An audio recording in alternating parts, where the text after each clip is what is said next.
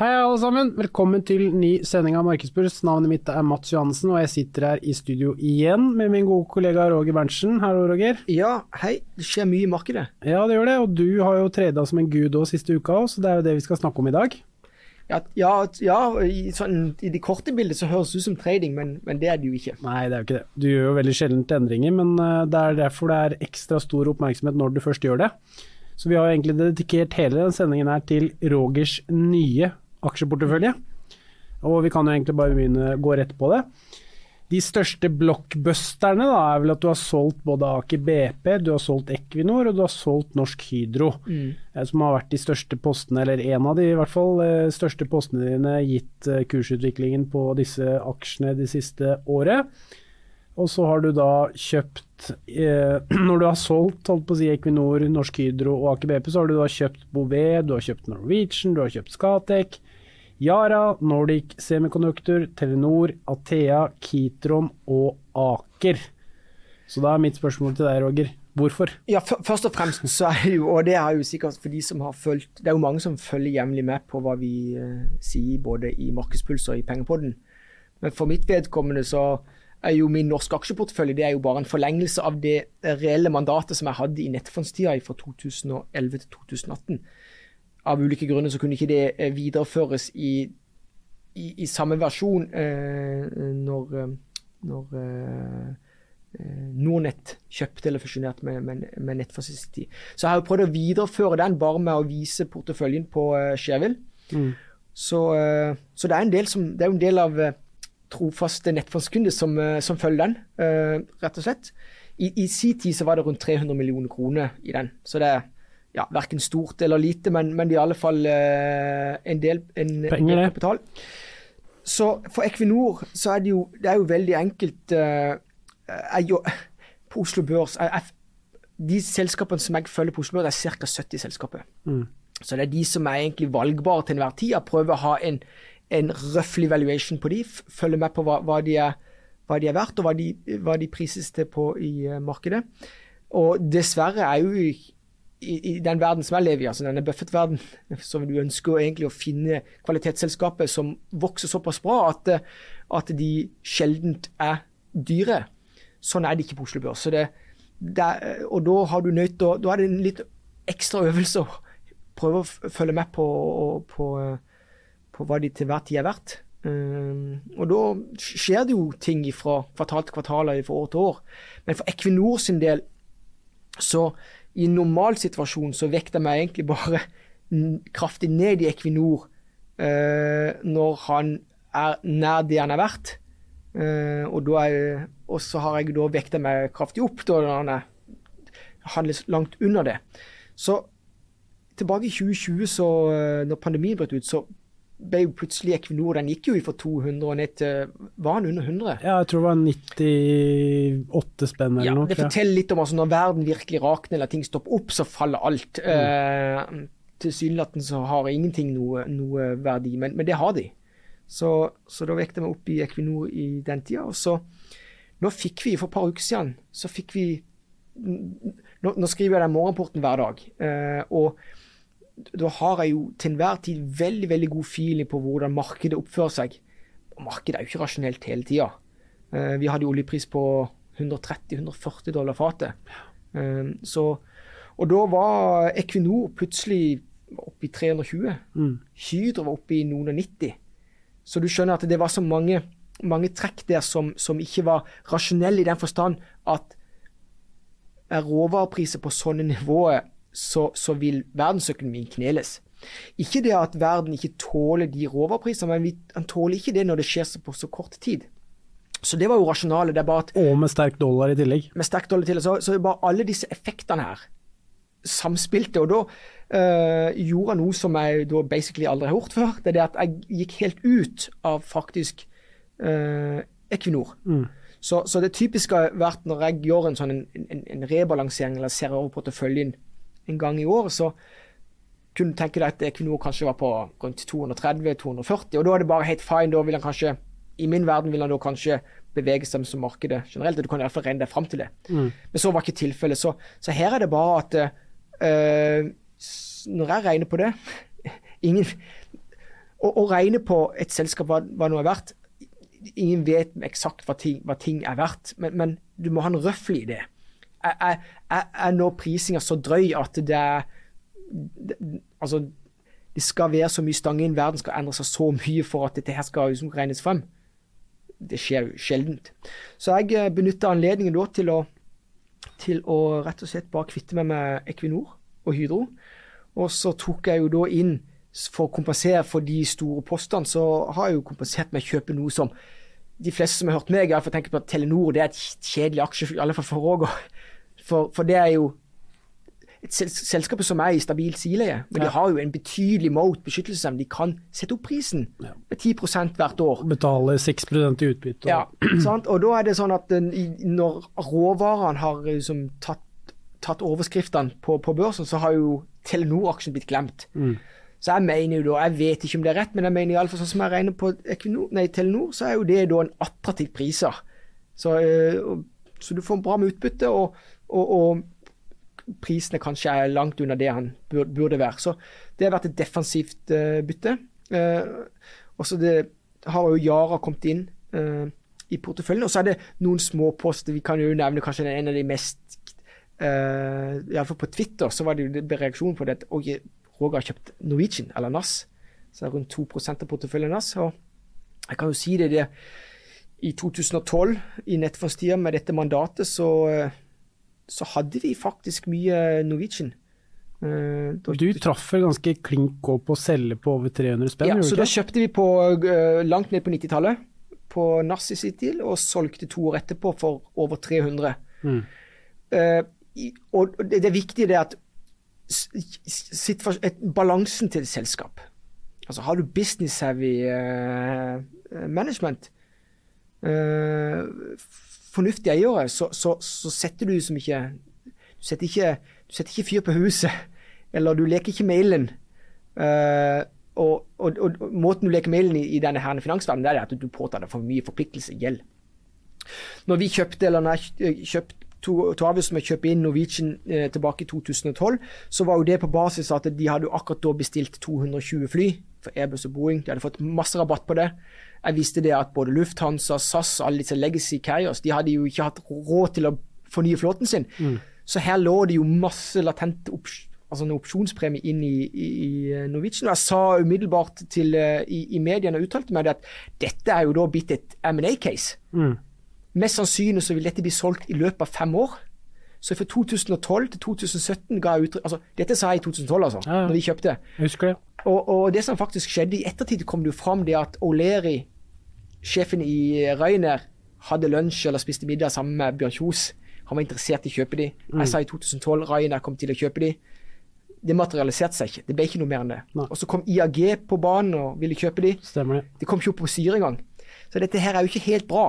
Men nok en gang så nå, i den tida så var jo da Norwegian feilkapitalisert.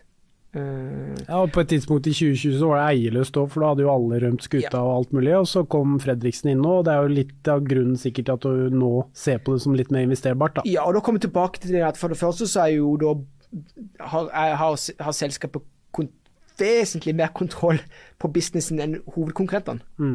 Altså de har jo benyttet pandemien og den nedturen når spillereglene i flybransjen egentlig har blitt satt på vent. Ingen har mistet sine attraktive slots, som til syvende og sist verdien i et flyselskap. Den som kan frakte en passasjer fra A til B på riktig tidspunkt på døgnet, den har størst mote i flybransjen.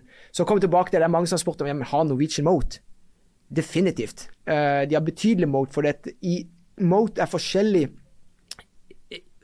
Beskyttelsesevnen forskjellig fra bransje til bransje. Så i flybransjen så name of the game det jo å ha rett til å kunne frakte passasjerer fra A til B på rett tidspunkt. Altså, vi står ikke opp på natta, Mats, for å fly derifra til dit, ikke vel? Skal du starte nytt flyselskap i dag, så må du nesten ta til takke med de slotsene. Tidspunkter som ikke helt... Av og til må du det, men det kommer litt an på hvor du reiser. Men som du sier, av vanlige reiser så gjør du jo selvfølgelig ikke det, hvis du kan reise klokka 2. Ja, og det jo det som dilemma. Sånn. Der har du flyer som skal prøve å komme inn og kuppe det norske markedet, som veldig lukrativt. Det har vært knallhard konkurranse. Og SAS som sliter. Så jeg vet ikke, så alt handler om risk-reward. Men nok en gang vil jeg påpeke, det å være, å kunne slå Oslo Børs over tid, så det, jeg mener at det manko på solide kvalitetsselskaper, som du som kan kjøpe og bare sitte. Det jo det Buffett ønsker. Ja. Han leter jo blant annet i det amerikanske markedet, der det jo vesentlig flere selskaper å investere i. Sånn det ikke på Oslo Børs. Så du må være enda mer brutal på det som går på valuation. Og hvis ikke du mestrer valuation, så det komplisert. Og Norwegian, bare for å ta det, og så det 2% av porteføljen din, da. Så det jo ja. Det jo ikke noe, det jo ikke det står på, for å si det på den måten, om det skal gå eller ikke. Overhodet ikke. Så det det at jeg treffer på å vekte meg opp og ned i disse herne selskapene som robuste, dominerende i sin bransje, men ikke vokser noe særlig, kunne time de, være tøff, kjøpe de på relativt attraktivt nivå og vekse seg ned, selge de på. Så nå jo den situasjonen med Telenor blant annet, som jeg ofte har vært i med Equinor. Og det jo kanskje de vi bør fokusere litt mer på, de som kommer til å dra lasset. Det jo Scatec, Telenor og Aker, eller?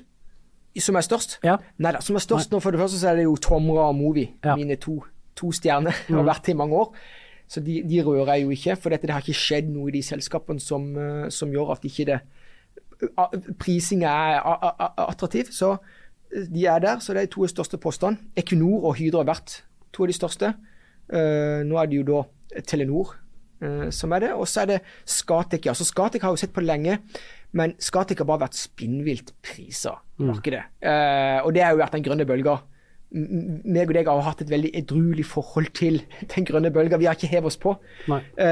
Nå har jo de fleste grønne aksjer kommet ned, men forretningsmodellen til Scatec jo litt lettere å regne på enn mange andre, så jeg synes bare Scatec virker attraktivt på disse nivåene. Equinor for øvrig største eier. Hvem vet? Hva kan skje? Mye kan skje, men nok en gang, krigen i Ukraina, det fokus på selvfølgelig det grønne skiftet, men det må være lønnsomhet i det. Så om krigen har gjort noe, så det kanskje enda mer push på disse typer selskaper. Det du nevner med Equinor som en av de største eierne der, eller om det ikke den største eieren, det jo største eier, og det sier jo litt om balansen også til Scatec, da. Sånn sett at du har en kapitalsterk eier. Absolutt, så dette det en win-win for Scatec å ha Equinor som største eier. Så nok en gang, så ja, det noen som har påpekt Norwegian, Moat, det har de definitivt. Men først og fremst det jo sånn at du må ikke gamble bort huset ditt med alt for mye gjeld. Du må ha kontroll. Og Geir Karlsen, sjef i Norwegian, han kan dette her. Absolutt. Og han har jo da jobbet døgnet rundt. Jeg har ikke noe personlig forhold til han, men jeg har bare observert han i alle de selskapene han har vært i, og jeg vil si han jo det vi kaller for business savvy. Og det jo godt å ha en sånn ja, han har i hvert fall veldig erfaring med å håndtere veldig mye gjeld og drive med alt mulig av refinansieringer og få til dealer, da. Det skal jo sies. Ja, og så det hovedeier, John Fredriksen. Dype lomme, kan dette med altså fly, skip, basically det samme. Det jo hvor skal du ha flyet ditt? Norwegian jo supply på hjul, eller på vinger, for å si det sånn. Og så spørsmålet, dette en god timing? Det nå at SAS, som ikke har sørget for å forbedre balanse under pandemien, kan de ha det litt trøbbelete fremover? Vi vet jo at vi har besøk av Sistner her i studio. Jeg husker, han jo veldig fan av dette her flyren, ikke det? Jo. Ja. Og han har jo, sant, de har jo sagt det, men flyret har jo bare egentlig vært et bett på at Norwegian skulle gå av ende. Kanskje noen kunne overta disse attraktive slotsene, men sånn gikk det jo ikke. Så nå, jeg tror han ga uttrykk for at kanskje SAS forsvinner. Men tror du virkelig det? At SAS forsvinner? Vel viten med at det vel danske staten som størst eier, det ikke det? Jo, det stemmer. Og svenske staten vel med også. Det vel alle bortsett fra Norge som solgte seg ut i sin tid. Ja, og i Norge, for eksempel, markedet for flyfrakt i Norge jo enormt. Og det jo på grunn av vår, hva heter det? Altså, herifra opp til Nord-Norge, det jo like langt som herifra ned til Italia. Ja, stemmer det. Oslo-Tromsø litt like langt som Oslo-Roma, så det sier litt om perspektivet. Ja. Så får vi se.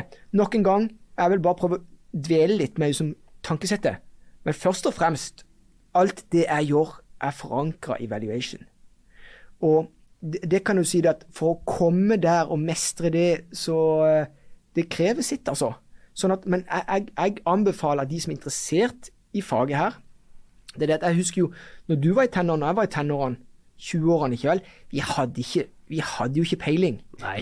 Det er jo sånn, og når du ikke har peiling, det vi gjør, når vi treffer på noe, så tror vi er gode. Det er jo klassisk, alle har vært der, og alle kommer dit. Og du til syvende og sist så ender du opp med å bli en investor som er veldig momentumdrevet. Ja, men at dette her skal bare, ja, men det steg i går, det må stige i morgen. Ja. Men det er en strategi, det går bra, heter det ikke går bra. Så jeg reklamerer i alle fall for det motsatt. Hvis du er interessert i dette, gjør en skikkelig innsats, prøv å bli god på valuation, og hvis ikke, sett sparinger på autopilot, fast spareavtale, indeksfond, så kommer du greit ut av det. Altså. Ja, og så er det sånn med markedet som er, det som jeg synes er gøy, at jo mer du vet, jo mer vet du også at du ikke vet. Og det er jo det som er utfordringen i seg selv, det er jo det som gjør at jeg synes det er så fascinerende med markedet, at du aldri blir utlært da. Helt rett. Så klart du lærer jo ting, men du skjønner jo også at det er veldig mye du heller, som du absolutt også ikke kan da. Så det, ja, men det er som du sier, at du bygger jo stein på stein, og hvis du er interessert i aksjer og enkeltaksjer, så er jo valuation og matematikk da, og regning viktig, og så er det etter hvert da selvfølgelig strategi, at du begynner å se forretningsmodeller som fungerer, og så videre og så videre. Da. Men det må bli det, altså det som er kanskje den største bøygen å komme over, det er den psykologiske greia. Altså fryktfaktoren, altså panikken du gjerne får når du ser at markedet raser sånn og sånn, og det er sikkert mange som også har hatt panikk for, og har ikke vært investert i oljerelaterte aksjer, for eksempel, bare kursene drar ifra.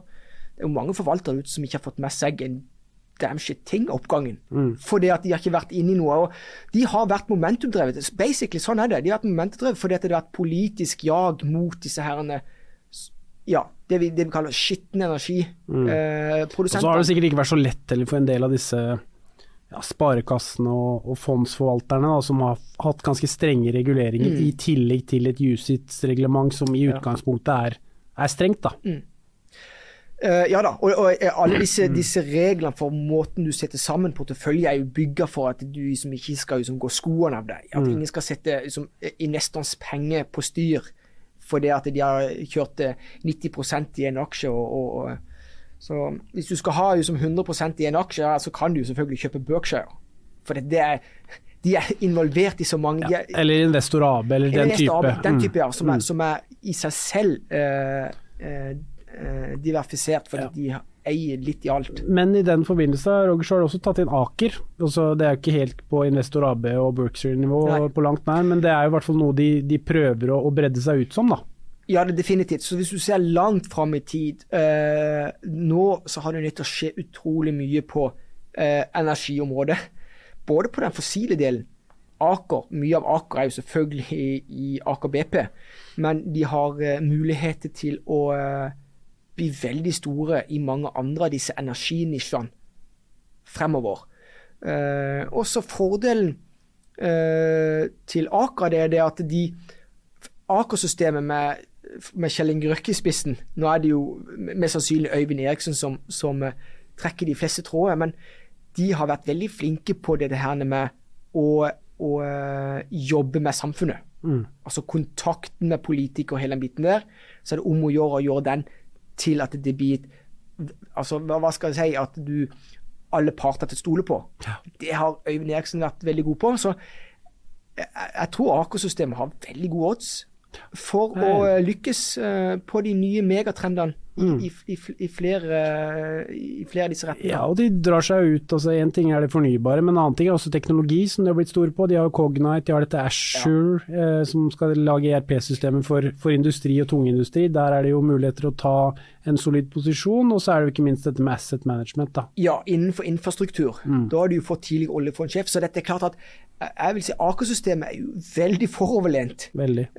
Og det vil gavne Oslo Børs. Vi pratet jo om den tidligere også, Roger. Vi hadde jo en episode egentlig om Kjell Inge Røkke og Aker-systemet, meg og Bjørn Erik i en pengepod. Så nettopp. For de som er interessert i det, så kan de høre den. Det skjedde vel for noen måneder siden. Så der, i hvert fall, der prater vi jo inngående om det. Du var vel med du også faktisk? Du måtte vel jeg var ikke med. Nei, ok. Nei. Riktig.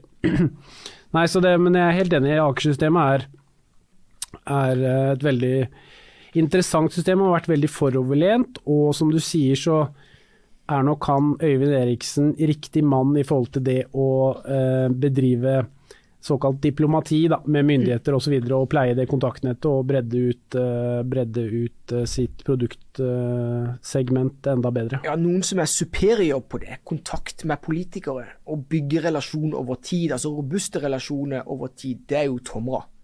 Et av mine desiderte favoritter på Oslo Børs.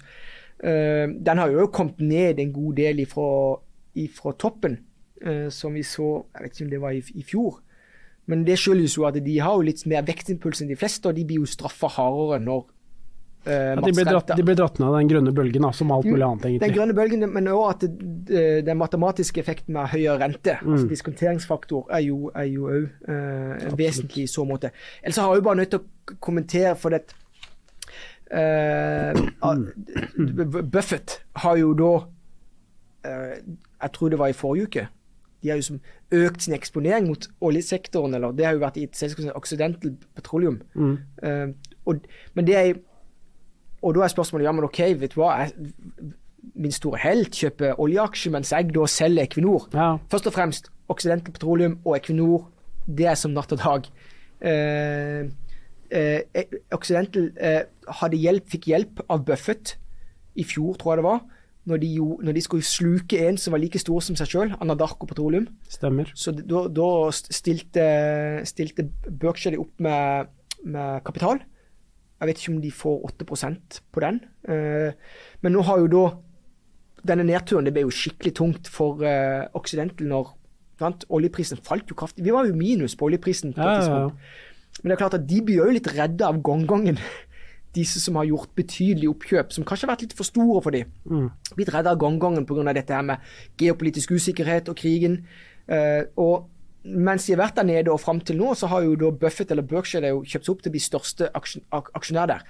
Men, det en bitte liten del av hele Berkshire-maskineriet, denne her. Og så husk på det at Buffett og de sitter på begge sider, eller av bordet nå. Ja. De største aksjonærer, og så de største långiver. Ja, det mulig noen konverteringsdealer der også, som ligger i avtalereglementet. Ja. Men nok en gang, en ting, altså mine valuation-kunnskaper, de har jo jeg da lært av Buffett, så jeg vil anta at vi tenker likt på når vi regner på selskapet. Jeg vil jo anta at han også har sett at den Occidental-dealen vel 30 cent på krona eller noe sånt nå, i forhold til at han har ganske mye sikkerhetsmargin å gå på da. Og det jo litt av måten Berkshire-systemet bygd opp på de siste årene. De blitt så store, så tenkte jeg, hvordan skal du da få ut mer avkastning? Ja, men hvis jeg hjelper deg å få bryte inn, Roger, så i forhold til det med at Buffett da kjøper et selskap på 30 øre på krona da, valuation-messig, det gjør du ikke i Equinor, ikke sant? Nå på 300 spenn. Du helt rett. Ergo så det fair at du da, gitt at du bare handler i norske selskaper, så har Equinor blitt mer enn fullprisa, og da selger man jo det selvfølgelig. I min verden, ingen vet, men i min verden så og Equinor var oppe i 320. Altså da jeg redd for at det her en valuation trap. Og det klart at noen sier at oljeprisen går til 200, men da skyldes det faktorer som veldig kortsiktig, for det at det blir enda verre i Ukraina. Ja. Men en ting sikkert, altså $200 på oljeprisen, altså verden knekker. Og da kom etterspørselen av alt til å falle over natta. Sånn gjorde det i 2008. Og allerede nå vi under 100 igjen. Så det jo ikke sant, så det du må alltid regne en lag. Jeg pleier å legge, i hvert fall nå som det vil ligge sånn som det nå, så jeg ligger jo regnet på estimatet på $80 da, som snittfatt, bare for at jeg vil være konservativ, for du vet ikke hva som skjer da. Og i normal verden, $80, litt mer stabil, riktig dollarkurs, så vil verden klare det. For det ikke mye i forhold til det vi må ha utlegg på veldig mange andre produktkategorier, eller hva du kaller det. Ja, og da igjen har du et bånd, ikke sant, som man sier jo at oljeprisen varierer vel et snittstandardvik da på oljeprisen $20 i året, cirka, fra topp til bunn, og da hvis du ligger på 80, da, så du nede på rundt 60 også på det verste, for å si på den måten, og det liksom, det jo det som har blitt det nye, nå sier jeg i klammetegn, likevektsnivå da, ikke sant? På et normalt år. Nå har det jo selvfølgelig ikke vært et normalt år på ganske lenge, men uansett da. Ja, ellers kan jeg jo bare si den øvelsen, altså når det sto på som verst pandemien 2020, var det februar-mars? Mars 2020? Ja, mars 2020. Ja, det raknet jo fullstendig. Det var da ble jo prisingen helt bare bak mål. Verden kommer tilbake igjen. Og det samme nå når vi hadde i forrige uke. Utslagene var ekstreme, bare med motsatt fortegn. Og da må du evne, hvis ikke det noen sånn superior vekstimpuls i selskapet, og at de har gode parametre, altså god langsiktig inntjening i bånd, så må du være tøff. Altså, da det denne be greedy when, sant? Så når andre redde, så skal du bli litt offensiv og motsatt. Og så har du to muligheter, sånn, i hvert fall av det jeg har tenkt ut på energiselskaper, olje- og gasselskaper, si Equinor da. Så har du, la oss si at vi har en oljepris på mellom 80 og 100 nå da, fremover, som høyt, sånn i historisk forstand, men samtidig kanskje bærekraftig da, nærmere 80 enn 100. Da må du handle Equinor nå og de store oil majorene på direkteavkastning rett og slett, og se på hva break-even-punktet deres, og se hvor mye kontantstrøm de klarer å generere, og ikke minst da betale tilbake til aksjonærene sine. Så vil du ikke kunne regne om noe særlig vekst i topplinjen, men du vil på en måte kunne få en god utbytteavkastning da. Så jeg tenker jo per i dag, da jo det selvfølgelig farlig å si, og Equinor kanskje ikke gå til 500 for den saks skyld, og oljeprisen kan gå mye høyere, men det vil stoppe seg selv på et eller annet tidspunkt da. Så man må på en måte prøve med råvareselskaper generelt, og prøve å finne en eller annen form for likevekstpris, og det beste selskapet, de tjener jo mest på likevekstprisen. Så det jo det man på en måte må begynne å se på her da, og i tilfelle Equinor da, om den dyr nå, eller billig nå, eller hva den for noe, det jo anybody's guess i forhold til hvor oljeprisen skal, men etter all sannsynlighet historisk da, så den jo dyr nå, ikke sant? Man har ikke bærekraftige oljepriser på sikt. Men kommer Equinor ned igjen til 150 kroner og oljeprisen 80, så den kanskje billig igjen da. Ja. Så du må se på det hele tiden. Ja, men så tipset vårt, Mats, det det at ser lyttere som veldig interessert i børs og finans, ønsker å bli som Arne Fredli, John Fredriksen og Buffett og disse her.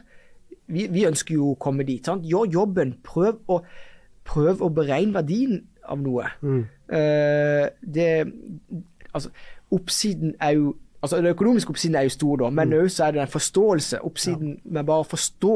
Og vær konservativ i dine estimater, ikke ligg på godsiden, ta heller litt mindre i, for da ser du til syvende og sist hvem som de beste. Ja. De kommer fram når markedsforholdene dårligst, ergo hvis du da regner, sånn som for eksempel med oljeprisen, nå den $100, skal kanskje være det hele 2022 for alt jeg vet, men ta på rundt 80 da, og se hvem som kommer best ut. Ja, og da kommer du jo tilbake til når vi hadde besøk, og det var jo kjempe å ha besøk av han Thomas Nilsen. Da hadde vi oppe det i sendingen, for de som ikke har sett den, så anbefaler jeg det på det sterkeste. Vi skal jo prøve å gjøre det til en årlig seanse. Thomas Nilsen jo veldig flink, og vi prøver å angripe dette med hvordan han ser på selskaper, hvordan jeg ser på selskapene.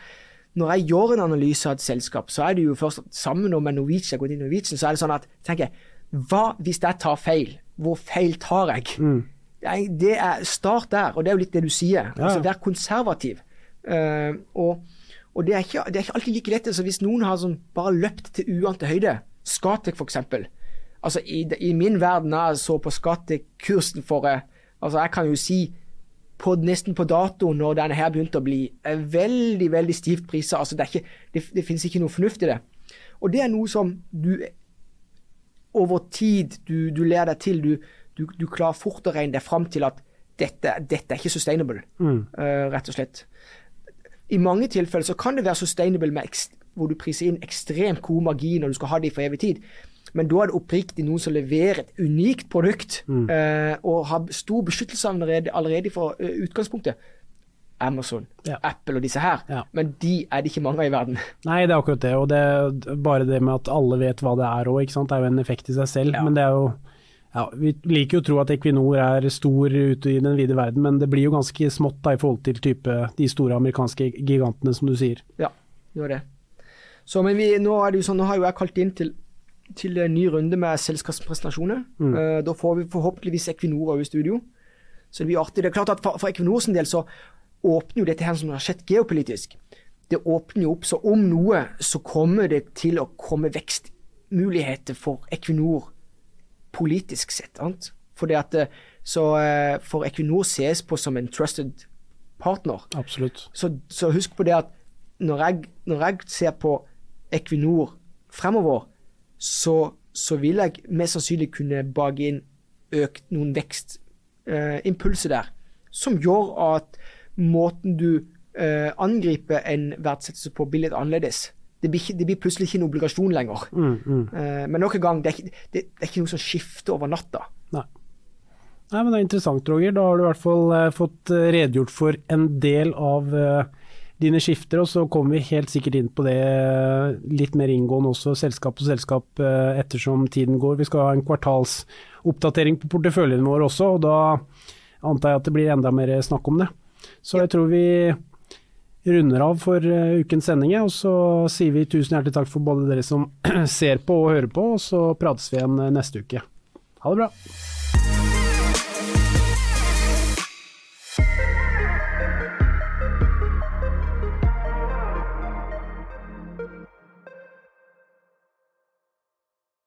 Denne podcasten skal anses som markedsføringsmateriell, og innholdet må ikke oppfattes som en investeringsanbefaling. Podcasten er kun ment til inspirasjon og informasjonsformål. Nordnet tar ikke ansvar for eventuelle tap som måtte oppstå ved bruk av informasjonen i denne podcasten. Les mer på disclaimer-siden på nordnet.no.